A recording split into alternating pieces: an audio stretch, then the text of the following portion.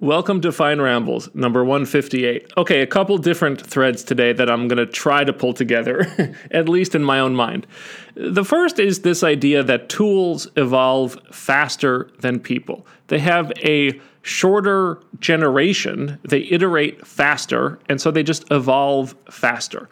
And that means that we're out of sync with our environment. The ancestral environment that we evolved in now bears almost no relation to the world in which we live. And, I think this creates a lot of the modern mental issues like depression and anxiety and alienation. And it's because we're surrounded by technology that, for all intents and purposes, is a black box, right? We have no idea how it works. It's just magic.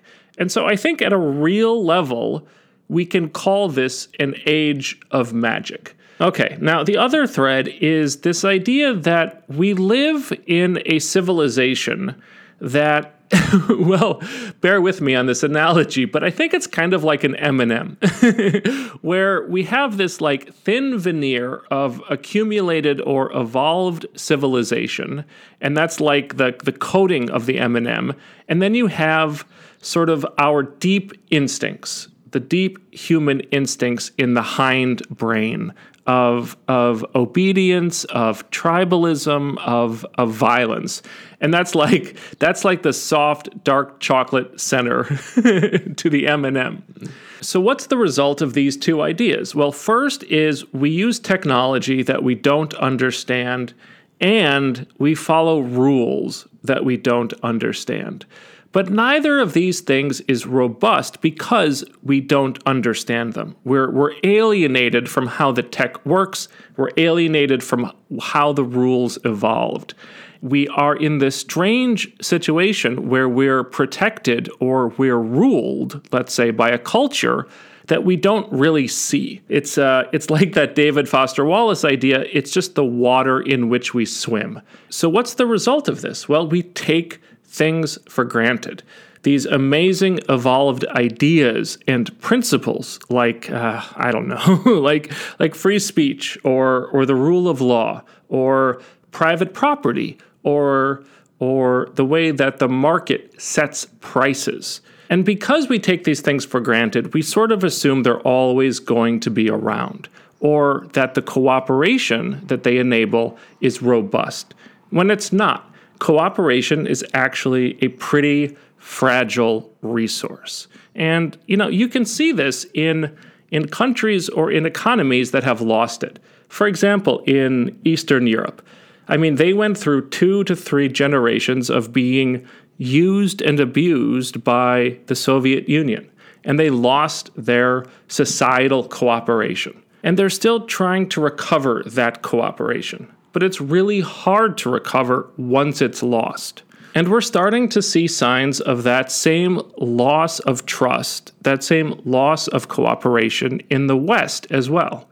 And this pivots me to sort of my next idea, which is, well, is it possible that crypto, bear with me, is it possible that crypto could serve as an alternate economy? And what's amazing about crypto is that it doesn't replace trust or cooperation with another form of trust or cooperation, but it creates a system that is based in trustlessness, that works in the absence of trust.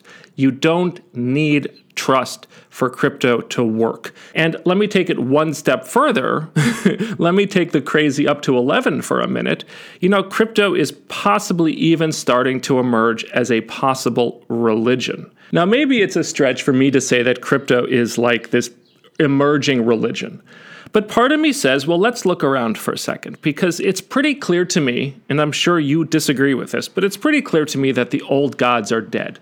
That the established forms of religion are, well, they're losing this war against the new gods. And this is wokeism. This is critical race theory, or it's the cult of the singularity, which thinks that, this artificial general intelligence is going to come along and sort of become the new god.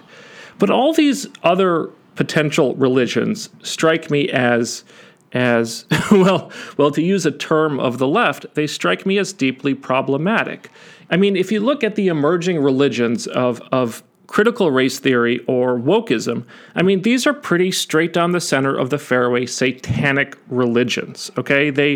They're focused on nihilism. They try to destroy, they tear down, they disrupt, they divide. They're negative, okay?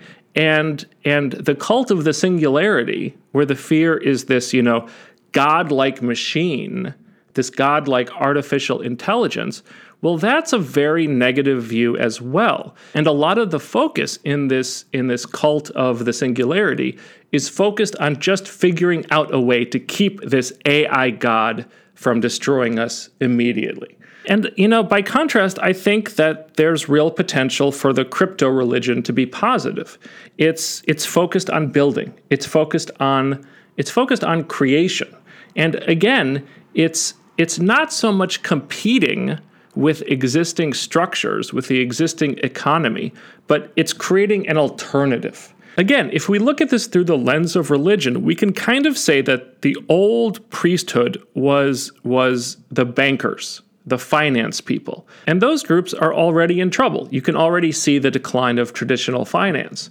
And at the same time, the new god of the crypto and the new priesthood of crypto, which is computer science and developers and programmers, well, they're on the ascendant, right? There's more opportunity today in learning how to program Solidify than in learning how to master Excel. And of course, we're in the early days of this emergence. We're in the early days of crypto. And so you have a lot of competition between different blockchains, where you have Bitcoin competing with Ethereum, competing with Cardano, competing with Polkadot, et cetera, et cetera. So there's a lot of competition between cryptos. But this is a good thing from the point of view of crypto as a whole, right? Because, well, it creates this environment of accelerated evolution.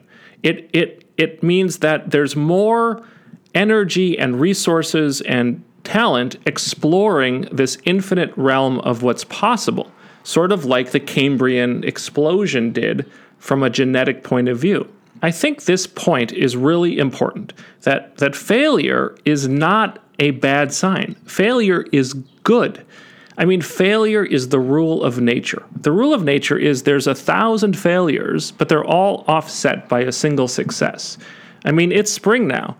Go out and look at dandelions and see how many seeds they create versus how many new dandelions are created. Or how many sperm a man produces over the course of his life versus how many children he has. The failure rate is astronomical, but it doesn't matter.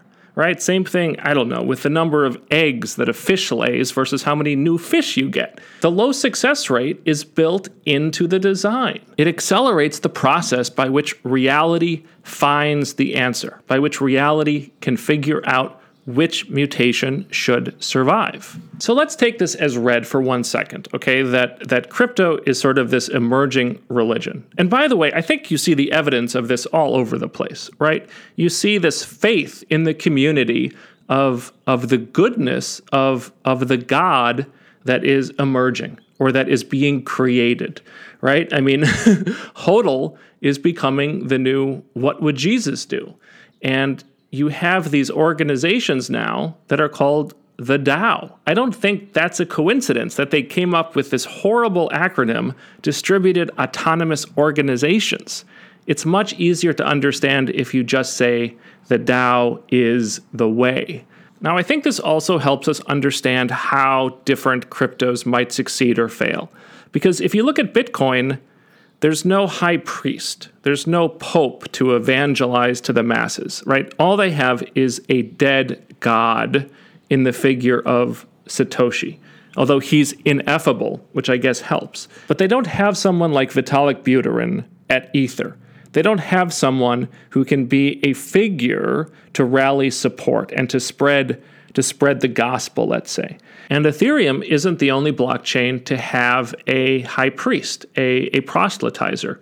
You have Hayden Adams for Uniswap, and you have Charles Hoskinson for Cardano. And I think there's others as well. And these people aren't just developing. They have a public face.